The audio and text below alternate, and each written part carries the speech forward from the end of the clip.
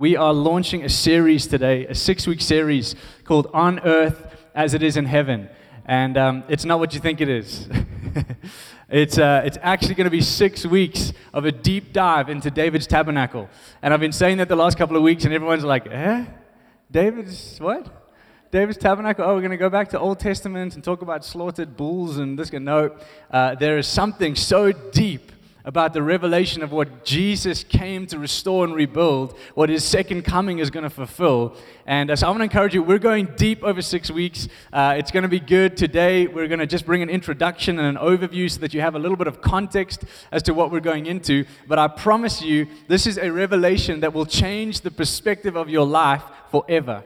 This journey and this message has marked my life in the last year. It has gripped me. It'll bring context for a lot of the language that we use here when we talk about His presence and His glory. It's like, man, you guys use all these words about presence and glory and swirly this and that and whatever. And it's like, what are you actually saying? What are you talking about? Well, we're going to go into that together because what we're going after, I want you to know this straight from the word go. What we want to see is the government of God on the earth. The word church, we get the word from the original word ecclesia or ecclesia. And it actually is a governmental word.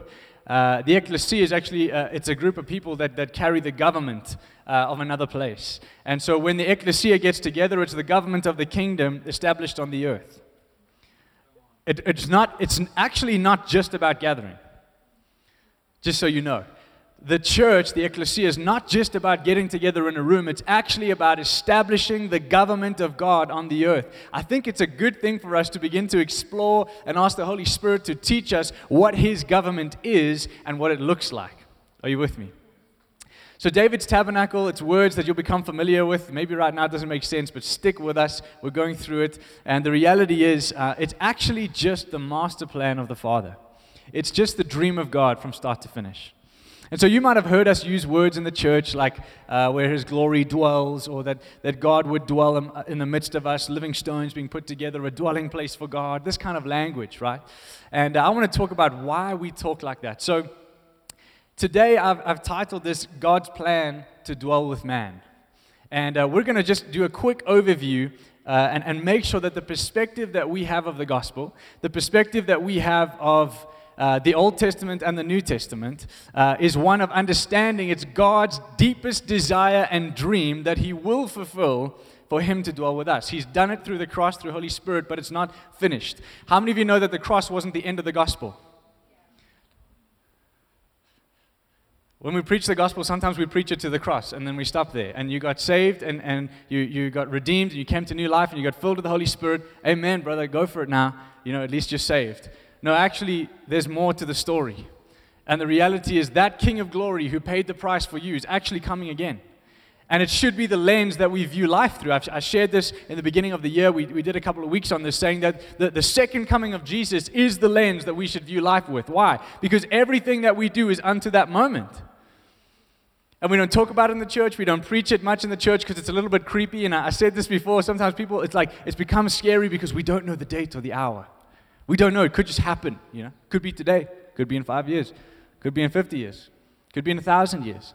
And so the church just decided not to care, right? And the reality is that's not it. Actually, the Scripture shows us that through the times and the seasons and the generation that we're in, Jesus gave us the signs so that we'd begin to see what generation we're in. And the stuff that we're seeing today, whether we're the last or close, I believe we're in that time, right? And so it should be stirring something in the bride of what is my life going to look like when I'm living unto the return of Jesus. And when I think about this, it forced me to ask some questions. And that's what took us to this series. I began to ask questions like this. Jesus, what kind of church are you coming back for? Jesus, what does the church that you're coming back for, what do they sound like? What do they say? What do they do? How do they think? What do they want? Where do they go? Right? Do you see how it changes the perspective? Straight away, you begin to ask questions like, hold on, if He's coming back for something. And so I began to do this deep dive into the Word and just say, Lord, show us and teach us. And so I want to take us all the way back to the garden. How many of you know, when we talk about the garden, it's my dad's favorite topic. He'll preach out of Genesis 1, 2, and 3 for the rest of his life. But if we go back, he's writing a book. Please, every time you see him, just hassle him about this book because he's been writing it for about 7 years and we need the finished work. So, there we go.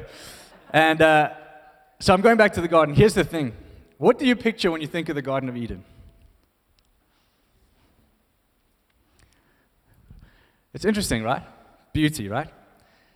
I don't know about you. Maybe you think, like, that's a great answer. That's better than the answer I had, actually. The first picture that I had in my head was like some roses, some nice luscious grass, maybe some trees, maybe some farming stuff, like, some potatoes, and then like God and Adam in the garden, right? That's kind of the original thought process. Or we picture them walking through this like jungle, naked guys in the jungle, like walking with God, right? Because we've seen cartoons and we've read these little kids' books and stuff, and that's what they did, right? Like Adam with a little leaf covering things, and he's like walking in the garden. And the reality is, I started to think about this. I began to study it, and I've been doing this deep dive study. But I want to start off and just share this. Garden, the word garden that's used there is not the way we understand garden. It comes from the Middle Eastern gardens and what they used to do. And actually in the kingdoms, they would have these gardens, and these gardens would have chambers and buildings and walls and waterfalls and luscious paths and beautiful greenery. And there was actually a lot of structure and design around these things, right? And so the garden was normally at the center of the courts. So you would have these buildings and things around where governmental things would happen, and there would be this beautiful garden, right? And they would refer to that as the garden. And so when we picture God, we have to understand that when we look at creation, He creates the world, and then He creates this region called Eden. And it's a region, right? And in the east of Eden, He plants a garden. God, right? He makes one of these garden things. But here's the interesting thing. It wasn't just this place where things were growing and it was pretty and nice and luscious and it was a nice place for man to kind of start out. He chose a location in what He created for heaven to touch earth. That's what happened in the Garden of Eden. In fact, if you really study this, and I won't go down there too far today because we're going to go there in the next couple of weeks, the New Jerusalem that we see in Revelation was present in the garden. Zion, and we're going to talk about that next week. What is Zion? Zion was present in the garden, where heaven and earth meet and touch, where there's no separation between heaven and earth. That's what was happening in the garden. So I want you to understand this. Adam and Eve were living in the reality of heaven and earth touching. That's where they started. That's where man was born. Why? Because that's God's heart. It's hard to argue this because the reality is He started there and He's coming back to that at the end in a greater measure. So Zion is in this place. Heaven is touching earth. And it's interesting, He creates man. And I don't know about you, but how many of you have pictured Adam as a farmer? Because he was tending to the garden, right? So I think of Adam and I go, okay, tending to the garden. Sure, he obviously was like cultivating the ground and cultivating. So I began to study this. This is so interesting. Genesis 2:15 says, "Then the Lord God took the man and put him in the garden to tend and keep it," right? So if you look at these words, the word for put, when He put him in the garden, is nuach, which literally means set to rest. Interesting. So He set Adam to rest in the garden, Zion. And then it says this. The Hebrew word for tend is abat, and it's used for the word, when it's used with the word put and the nuach, and they're put together, it always refers to the Israelites serving God and keeping His commandments, or to the priests who serve the Lord and guard the temple. It's the same words. So we read tend and keep in the garden, and we think fix the plants. But actually, tend and keep was to serve the Lord and guard His sanctuary. Adam was created as a priest first and foremost, not as a farmer. He was created as a priest, right? Someone who God designed Adam and Eve to minister to God in an environment where heaven and earth are touching. Why am I saying this? It's like we need to go back to the beginning and shift our perspective so we can understand where we're going. Man was created in the glory of God, in perfection. It's why he was naked and didn't even know what naked was. Because he was created in the image of God and he was living in it. They were walking in a physical, here's what I want to say. They were walking in a physical place. Why do I say that? When you think about heaven, what do you think about? Because we've watched the cartoons, it's like when you see the cartoons and then they talk about someone in heaven, there's this dude floating on a cloud.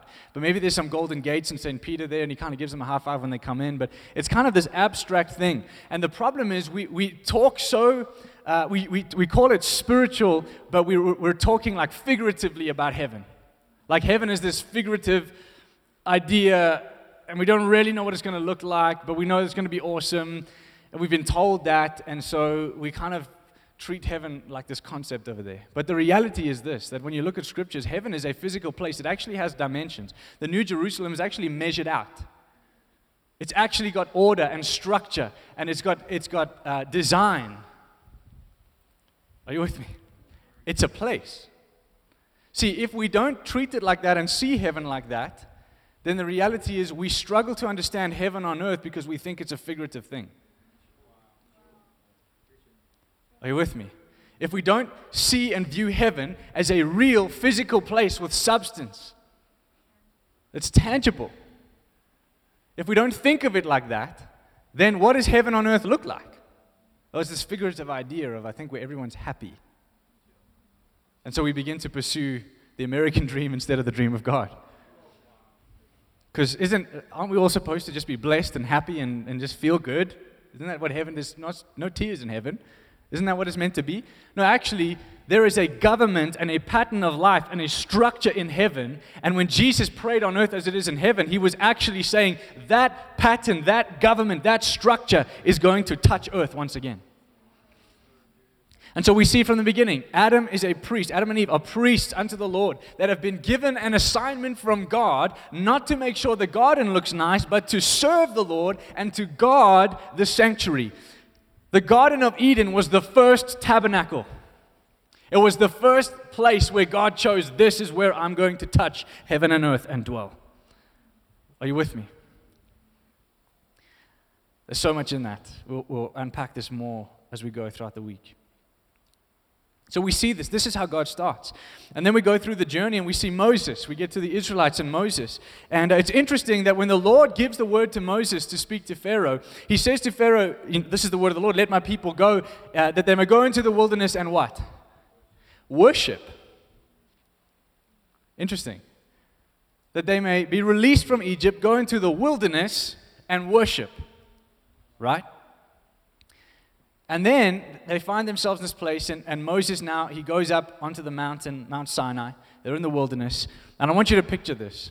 It says that there were lightnings and thunderings, and smoke came down on the mountain, and fire and His glory, right, on Mount Sinai. And Moses walks up into that. Are you with me?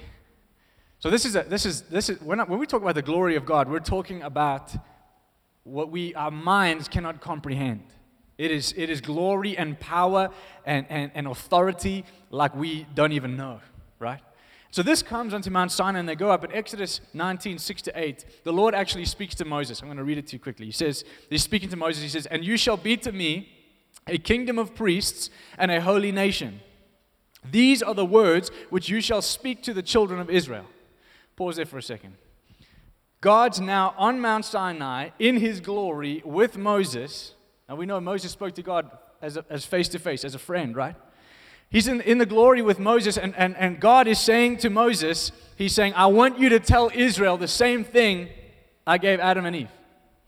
I've actually called you to be a kingdom of priests and a holy nation, and I want all of you to minister to me.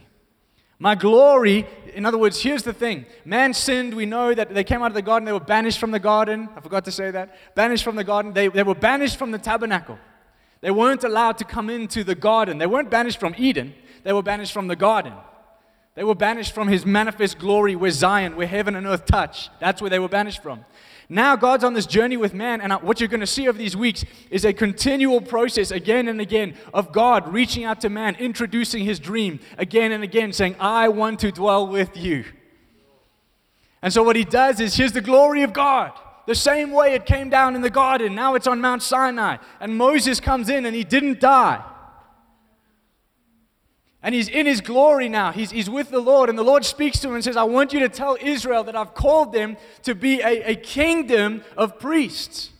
That sounds familiar. I'm pretty sure I've heard that in Revelation. We're going to get there.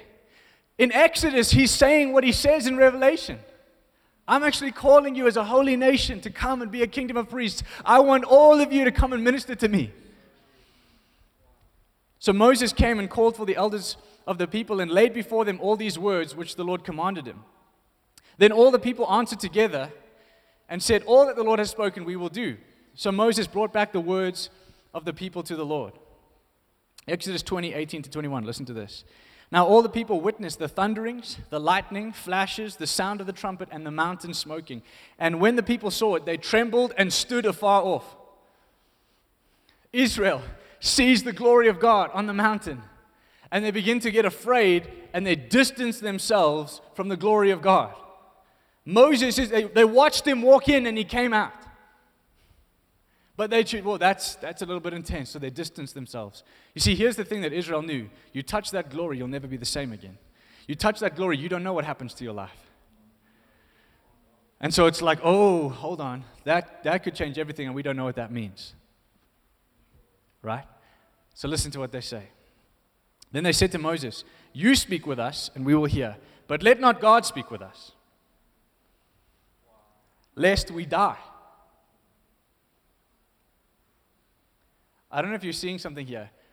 God never put into place that you come into His glory and die. God's desire was for man to come into His glory. Man looked upon His glory and said, that will kill us. And the reality is, yes, it will. But it will form Christ in you. Everything that you are dies in the glory of God, and Christ is formed in you, right? Listen to this. And Moses said to the people, do not fear, for God has come to test you, and that His fear may be before you, so that you may not sin. It's interesting when you hear this. He's like, Moses is saying, no, why are you panicking? His glory's come, because when you come into that glory, you're free from sin. Do you see this? He's not saying He's come to scare you with the lightning to make sure you don't sin and you better try real hard. He's not saying that. He's saying His glory's come to show you what you were made for. He's saying God's testing you by bringing the fear of the Lord before you. When you walk in the fear of the Lord, you won't sin. Why? Because you know what you were born for. You know what you're alive for. You're designed for the tabernacle. I'm designed to live in His glory. Moses was saying, no, you don't understand. God's come to test you. Don't reject Him. Accept Him. He's saying that this is the invitation of the Lord. Man, this changes things. Do you see the perspective shift? God wanted Israel in His glory. So the people stood afar off, but Moses drew near the thick darkness where God was. So the people separate themselves from God, and Moses comes in. Upon hearing the voice of the Lord audibly, they immediately turned to Moses and asked that he be God's minister, speaking to them on behalf of God. How much of the church is still doing this today? How much of the church is still coming to gatherings, wanting to stand far off from God, but hear the messenger who has some sort of advice or input for their life? And God's going, I didn't pay a price just for messengers. Messengers are anointed. They bring the message of God. They bring the word of God, but that's not God's dream. God's dream is that all of us would come into the glory of God. I don't know if you understand what that means, but it means that you get to touch the very person of who He is. The person of God, His personality, His nature, the expression of who He is. You get to live there and be filled in that. So we see this is God's heart already. We're in Exodus and He's crying out to His people. He's going, I want to be with you. Are you with me? I hope you're getting this. Israel rejected God's invitation to be a kingdom of priests and asked that Moses be the go-in-between. Are you seeing this? Why am I starting here? I'm starting here first and foremost to show you the timeline of how God moves, but I'm also showing you that this is what we do. We're still doing this. We're still rejecting the invitation to come and dwell with Him forever in His glory, in His presence. And we're going to get to this. Listen to this thought. It's unclear what the worship environment of Israel would have been like had Israel accepted God's invitation. In other words, if they had said yes, we don't actually know what that would have looked like. Because here's the thing, they rejected God and God puts into place plan B. Now God wasn't shocked. He had a plan all along. He's got a master plan. He knew. But he had plan B. Let's call it plan B. And so what he does is he says to Moses, okay, what we're going to do, Moses has an encounter with the Lord and he begins to show him the pattern of what happens in heaven. Here's what I want you to understand. What Moses brought onto the earth was a type and a pattern of what he saw in heaven. Acts chapter 7 talks about that. It says that Moses, he built the tabernacle of the testimony according to the pattern which he had seen. So it wasn't just a cool idea, put it in a tent and measure it like this, and this is how it's going to work, and everyone camps around. No, he saw something. He saw it, and the question or the response in his heart was, okay, how do we best replicate this on the earth? And now this wasn't going to be God's fulfilled design. This was going to be plan B because they rejected his invitation. And so he anoints the Levites, one of the tribes, that will begin to minister to the Lord, that will now be the priests that God created Adam and all mankind to be. Are you with me? It's why, see, if you understand this, it makes sense that when you come into the new covenant with Jesus, we're all priests. And we'll get to that. But do you understand that God's heart was not just for one tribe to be priests? It was a plan that was put into place to steward something that would begin to train and teach people about the glory of the Lord and what was needed, that there was a great need for the Messiah because of our sin. The law was introduced. The Levites began to minister. So we see this. I love this. Ultimately, it was God's mercy to set apart the tribe of Levi so that the nation of Israel wouldn't be destroyed by God's glory dwelling in their midst.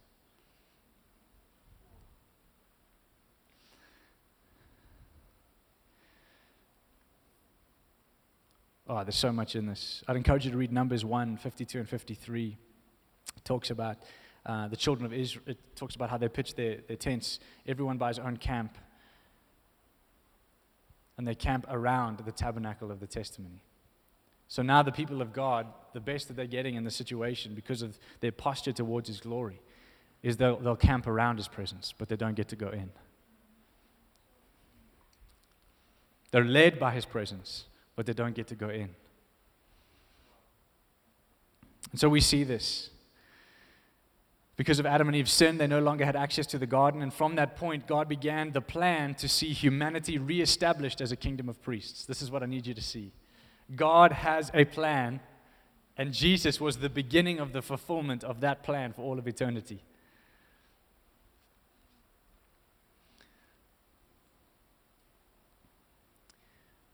So there are 4 Old Testament sanctuaries. We're going to talk about that now. Each of them built drawing upon the pattern of its predecessor. The original tabernacle of Moses was given by God. God literally showed Moses the pattern for his tabernacle when Moses was on Mount Sinai. And we see 4, and you can, if you're taking notes, you can write these down.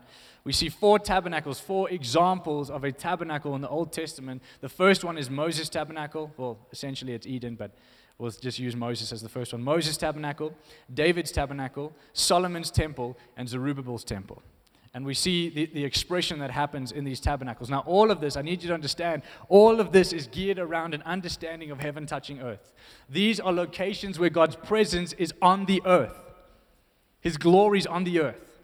That's why they used to tie ropes and bells around the priest's ankles, because they'd go in the glory and not sure if you're going to come out alive. And so if their bells stop ringing, they pull you out. That's the glory I'm talking about. And you go, no, buddy, but in the new covenant, that's not the same. Well, go read Acts chapter 5 and then come speak to me. Because when they came into a place of tabernacle where his glory was touching earth, Ananias and Sapphira lied and died. That's not law, that's not legalism, that's government.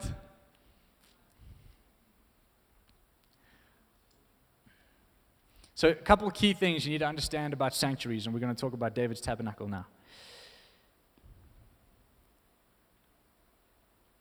Firstly, God designed them as a place to meet with his people. That's God's design for a tabernacle. In other words, this right here, where we are, it's New Testament gatherings where we tabernacle around his presence, and we're getting there. But I need you to understand that the point is that God wants to meet with you. God wants to meet with his people. Each of these sanctuaries mirrors the throne room in heaven. I'm going to talk about that in a second. Think about that. Each of these sanctuaries mirrors the throne room in heaven. This wasn't man's idea.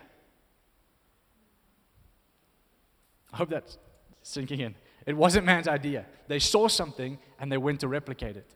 You're starting to understand, or it should make you start thinking about when Jesus prayed this prayer, on earth as it is in heaven. Because the reality is mankind has been on a journey of seeing something in part that they are trying to replicate on the earth. Why? Because they're beginning to feel the groan inside of them that God has a master plan. He wants to be with man. Each of these sanctuaries prophetically points to Jesus. I can't go into that now, but we will over the next couple of weeks. Each of these sanctuaries begin to show us that they're pointing towards our need for a Savior. We need someone to save us so we can come in. Each of these sanctuaries prophetically points to the new birth. If you look at the study of the tabernacle, you'll understand how you are made. Don't worry about catching all this now. We're going to unpack this. Each of these sanctuaries points to the fullness of intimacy that God intends to share with His people eternally. Okay, let's just shift. Now, today's just an overview, so please don't freak out. I'm going to go back and we're going to go through this thing together, but I just want to give you a little bit of a taste of like, oh my word, this is, wow. It should be doing that. It's okay if you're going like, that's how I feel. So now we understand, you see, in Jesus' day there was a temple, but it was Herod's temple, and listen to what happened with Herod's temple. With Zerubbabel's temple, they lost the ark. They didn't have it. And when they rebuilt the temple, it was smaller than the previous one. In fact, they were depressed about it. Israel were like, look at this thing. Do you remember the former glory that we had? And look at what we built, and this is not even close. And yet the Lord prophesies to them in that moment and says that actually the temple of the end times, the last temple, is going to be greater than the former. In other words, where I'm taking you guys is going to be far greater than what you imagined or pictured the temple being, what you remember it being. Are you with me? So we see this in Jesus' day, Herod's temple. What crept into Herod's temple, and it was named after Herod, which I think is quite weird, but what crept in was actually the ways of man, the culture of man, being relevant. So think about this. Think about this for a second. Mark 11, Jesus, he talks about how his house is going to be a house of prayer for all nations. We also know that he cleanses the temple, he makes whips, and he whips the tables. He drives out all of the commercialism, the selfish ambition, and the ways of and the culture of mankind that crept into the church, the attempt to make the temple relevant. Did you catch that? Man's attempt to make the temple or the tabernacle relevant to society. Let's start to sell stuff in here, let's trade in here, let's exchange money in here. And Jesus comes and he whips out the furniture of man. And he says, this is actually meant to be a house of prayer for all nations. So with the understanding of each of these sanctuaries of the Old Testament, and we'll come back to that in future weeks, when we understand that it points to the incarnation of Jesus, that we start to see our need for a Messiah, a need for a Savior, it should force us to ask some questions. But it also should provoke things when we read scriptures like John 1:14. Listen to this. And the Word became flesh and dwelt among us, and we beheld His glory. The glory is of the only begotten of the Father, full of grace and truth. So if you look at that word dwelt, and the Word became flesh and dwelt among us, do you know what that word means in the Greek? It's skenuo, and it means this: to tent or encamp, that is to occupy or to reside as God did in the tabernacle. Did that one hit you? And the Word became flesh and dwelt among us. The word dwelt is tabernacle. Jesus became the tabernacle. And then he says something so profound. In fact, before I go there, the second definition is this: to fix one's tabernacle, have one's tabernacle, or to abide in a tabernacle. So Jesus, he talks about how his flesh was the veil. His flesh was the veil, right? And the veil was removed. He tore the veil. So Jesus became the personified tabernacle of God and made a way once again for us to come back to where we started, but in a greater measure, that now every single one of us would recognize that we are a kingdom of priests called to come in boldly into the glory of God, to partner with God to establish His government on the earth. And so Jesus teaches His disciples to pray on earth as it is in heaven. Are you catching this? I know it's a lot, so please don't worry. We're going to move through this. Jesus Himself, I love Isaiah prophesied about Jesus, and he said He'd be called what? Emmanuel, God with us.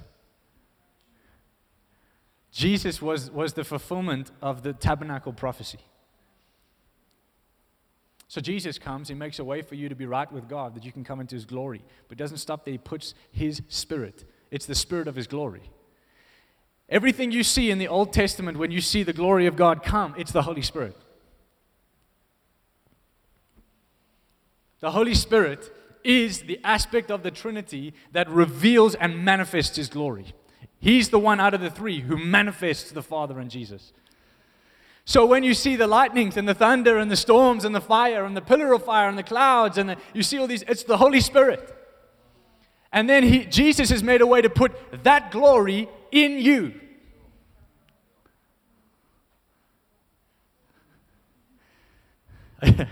It freaks me out. That's why I'm looking at you like, oh my goodness. I feel the fear of God when I say that. All of that is in you. Now here's the thing about David. Why do we call it David's tabernacle? And then I'll jump back to the New Testament. David's tabernacle. Under the leadership of Saul, in fact it was for about 100 years, plus minus, they left the ark. Ark of the Covenant was what was in the tent, the tabernacle, where His glory would dwell and rest. They left it in a field.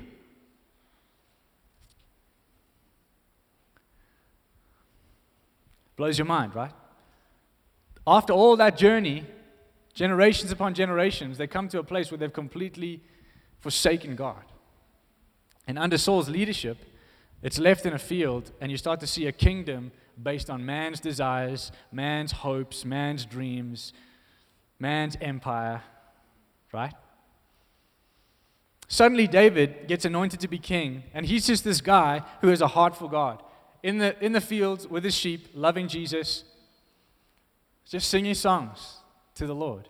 And God anoints him to be king. And we see that when he becomes king, and one of the sessions we do will be on David, but when he becomes king, he does something so interesting. Israel is at war. There's people that want to take over Israel. There's tensions. The kingdom hasn't been run properly. There's a lot of things that need to happen. A new king has come into place, and he's got to actually fix a broken system. Let me put it this way. A corrupt and stupid government was running Israel, and David gets anointed, God's chosen king for the hour, and he comes in, and now there's a broken kingdom, and he needs to establish government again. What does he do? The first thing David does as king, this blows my mind. Just think, you're king of the nation. You've just come in, you're thinking, okay, let's get the military together. Let's put some things in order. Let's lay down some new laws that are going to bring some order and establish things into the kingdom. No, actually, the first thing we're going to do, guys, is we're going to go find the ark. Let's go find the ark, and we're going to bring it. And guess what happens? They go and they find the ark, and they bring it, and Uzzah, the thing kind of falls over as they're carrying it because they're carrying it wrong. They're carrying it on a cart. Man's attempt to carry God's presence in their own strength. And it begins to shake, and it begins to look like it's going to fall, and Uzzah puts his hand out to stop it and to balance it, and he dies. And the fear of God hits David, and they stop for 3 months. Stop. Just leave it in Obed-Edom's house. Stop. Can you imagine? It's like, you're the king. You just said we're going to go fetch the ark. It's going to change everything. We're going to go get His presence back at the center of our nation. He goes to do that, and while bringing it here, somebody dies, his mate. And suddenly the fear of God hits him, and he's like, Lord, I don't understand. I'm trying to bring your presence here. And in those 3 months, what you see is David actually goes on a journey where he asks the right questions. Lord, how do we bring the ark back to the center of Israel? And suddenly he remembers, and he goes, it's meant to be carried on the shoulders of the Levites, the priests. It's a prophetic picture that our systems and our programs are not going to carry God's presence. It's the heart of man, priests, a kingdom of priests. God wants to cultivate a church that would know how to carry His presence. Are you with me? Here's the thing about David. He becomes king, and guess what he does? The first statement he does, the first thing as bringing the ark, is he says this. He says, I'm not your king. That's what he's saying. He's going, I've become king. I'm going to bring in a new government, and the way I'm going to do that is show you that I'm not your king. I'm going to bring the ark. I'm going to bring the presence. And guess what he does? This blows my mind. He brings it and he puts it in a tent on Mount Zion. David is the only person in history to put the tabernacle on Mount Zion. Now, Mount Zion's actually a real place. I don't know if you know that. We talk about Zion prophetically, but Zion's actually a real place. And right now, here's an interesting thing we'll unpack in a couple weeks.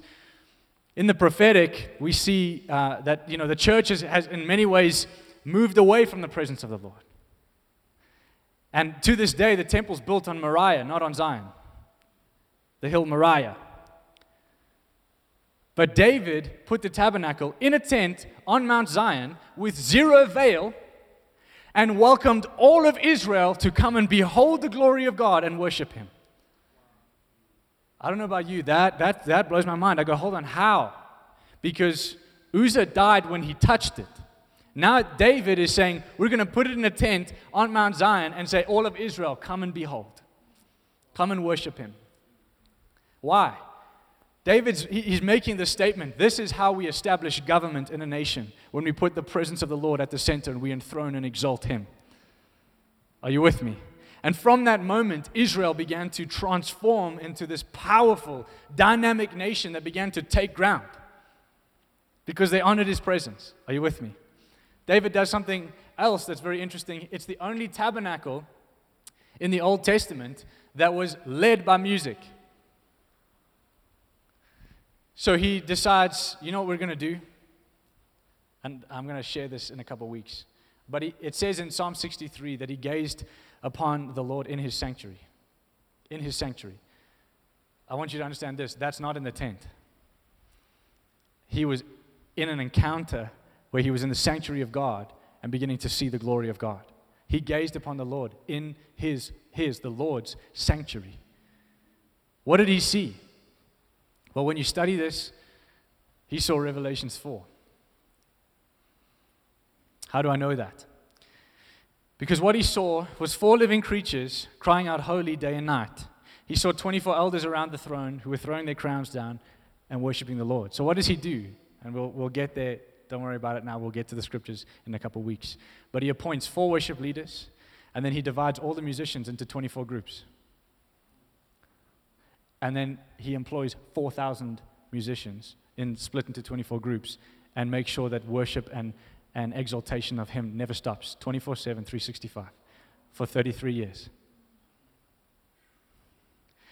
David took the tax money and paid 4,000 musicians to worship the Lord. And that's what David called government. Why?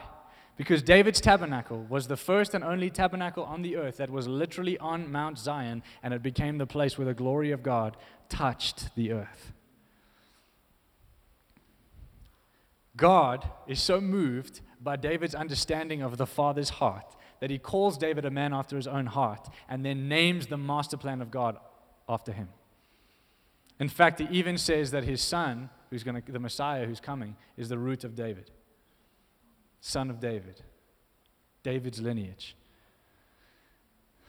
Are you with me? I know this is a lot, but I promise you, week after week, this is going to begin to unfold. So when you come back to the new covenant, you begin to understand that Jesus became the fulfillment of God's dream on the earth. But He didn't stop there. He tore the veil. He made a way for every single one of us to come into His glory. But more than that, He put the Spirit of Himself, the Spirit of God inside of us. And then you get scriptures like this, 1 Corinthians 6:19. Or do you not know that your body is the temple of the Holy Spirit who is in you, whom you have from God, and you are not your own? This is a picture of government. Just as the glory of God dwelt in the Old Testament sanctuaries, the glory of God is now dwelling on the inside of the people of God through the Holy Spirit. Paul elaborated on this theme in 2 Corinthians 3:7-4. But let me read 2 Corinthians 4:6 for the sake of time.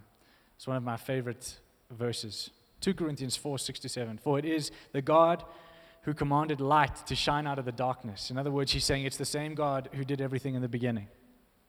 God who caused light to shine out of darkness, God who created everything, God who planted the garden in Eden, that God who has shone in our hearts to give the light of the knowledge of the glory of God in the face of Jesus Christ. But we have this treasure, the glory of God, in earthen vessels, that the excellence of his power, or of the power, may be of God and not of us. Are you starting to see this? You were designed as a tabernacle. You were designed, Jesus became the firstborn of what the eternal tabernacle looks like, God with man. And then, just to drop a taster, and we'll go this way in the future. Suddenly, Jesus makes you living stones by putting his Spirit inside of you, but he doesn't leave you scattered. Ephesians 2:19-22 says, Now therefore you are no longer strangers and foreigners, but fellow citizens with the saints and members of the household of God, having been built on the foundation of the apostles and prophets, Jesus Christ himself being the chief cornerstone, in whom the whole body, being fitted together, grows into a holy temple in the Lord, in whom you also are being built together for a dwelling place of God by the Spirit. Are you beginning to see this? All I want today is that you come away with the thread. My prayer today is you start to think about this and go, hold on. From the beginning all the way through until the second coming of Jesus, God has a plan, and his plan is to dwell with man. And so man built these sanctuaries to steward that place where God would touch earth, but the reality is Jesus became the living tabernacle. He removed every obstacle so that we could be the very thing God desired us to be, a kingdom of priests, that we would come into his glory. But more than that, he put his Spirit, he put his glory inside of us, that we now carry him as walking, living tabernacles. But not only that, as individuals, now he wants us to come together as living stones. We'll talk about that in Peter. But living stones come together, and for what purpose? To create a corporate dwelling place for his glory. And what happens in that? Exactly what happened with David. We establish the government of God on the earth once again. Are you seeing what I'm saying? Antioch is an example of what happens when we come into that government. They came into the priestly rhythm of life, liturgeo, Acts 13:2. They were serving the Lord, fasting, ministering to the Lord. In that priestly rhythm of life, they began to come into the environment of Zion, heaven and earth touching. And from that place, the assignments of heaven were released on the earth that could commission the apostolic and the prophetic and all the gifts to begin to advance the kingdom of heaven. That's what apostles do. How can we be an apostolic people if we don't come from a place of his government? How can we go and establish the government of God anywhere else on the earth if we don't even know how to host it?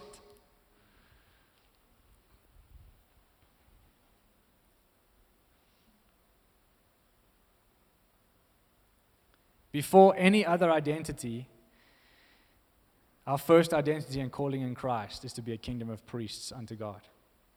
Before anything else. That was the first thing that God created us for, to be his priests, to be ministers to him. And then he adopted us through Jesus and made us sons and daughters. Now we're sons and daughters who minister as priests. That's the most intimate place you can be with God. Revelations 1:6, he's made us a kingdom of priests for God his Father, all glory and power to him forever and ever. Revelations 21:1-4, I'll end with this. Now I saw a new heaven and a new earth. This is what's coming. This is the fullness of what we're talking about. Now I saw a new heaven and a new earth, for the first heaven and the first earth had passed away. Also there was no more sea. Then I, John, saw the holy city, New Jerusalem, coming down out of heaven from God, prepared as a bride adorned for her husband.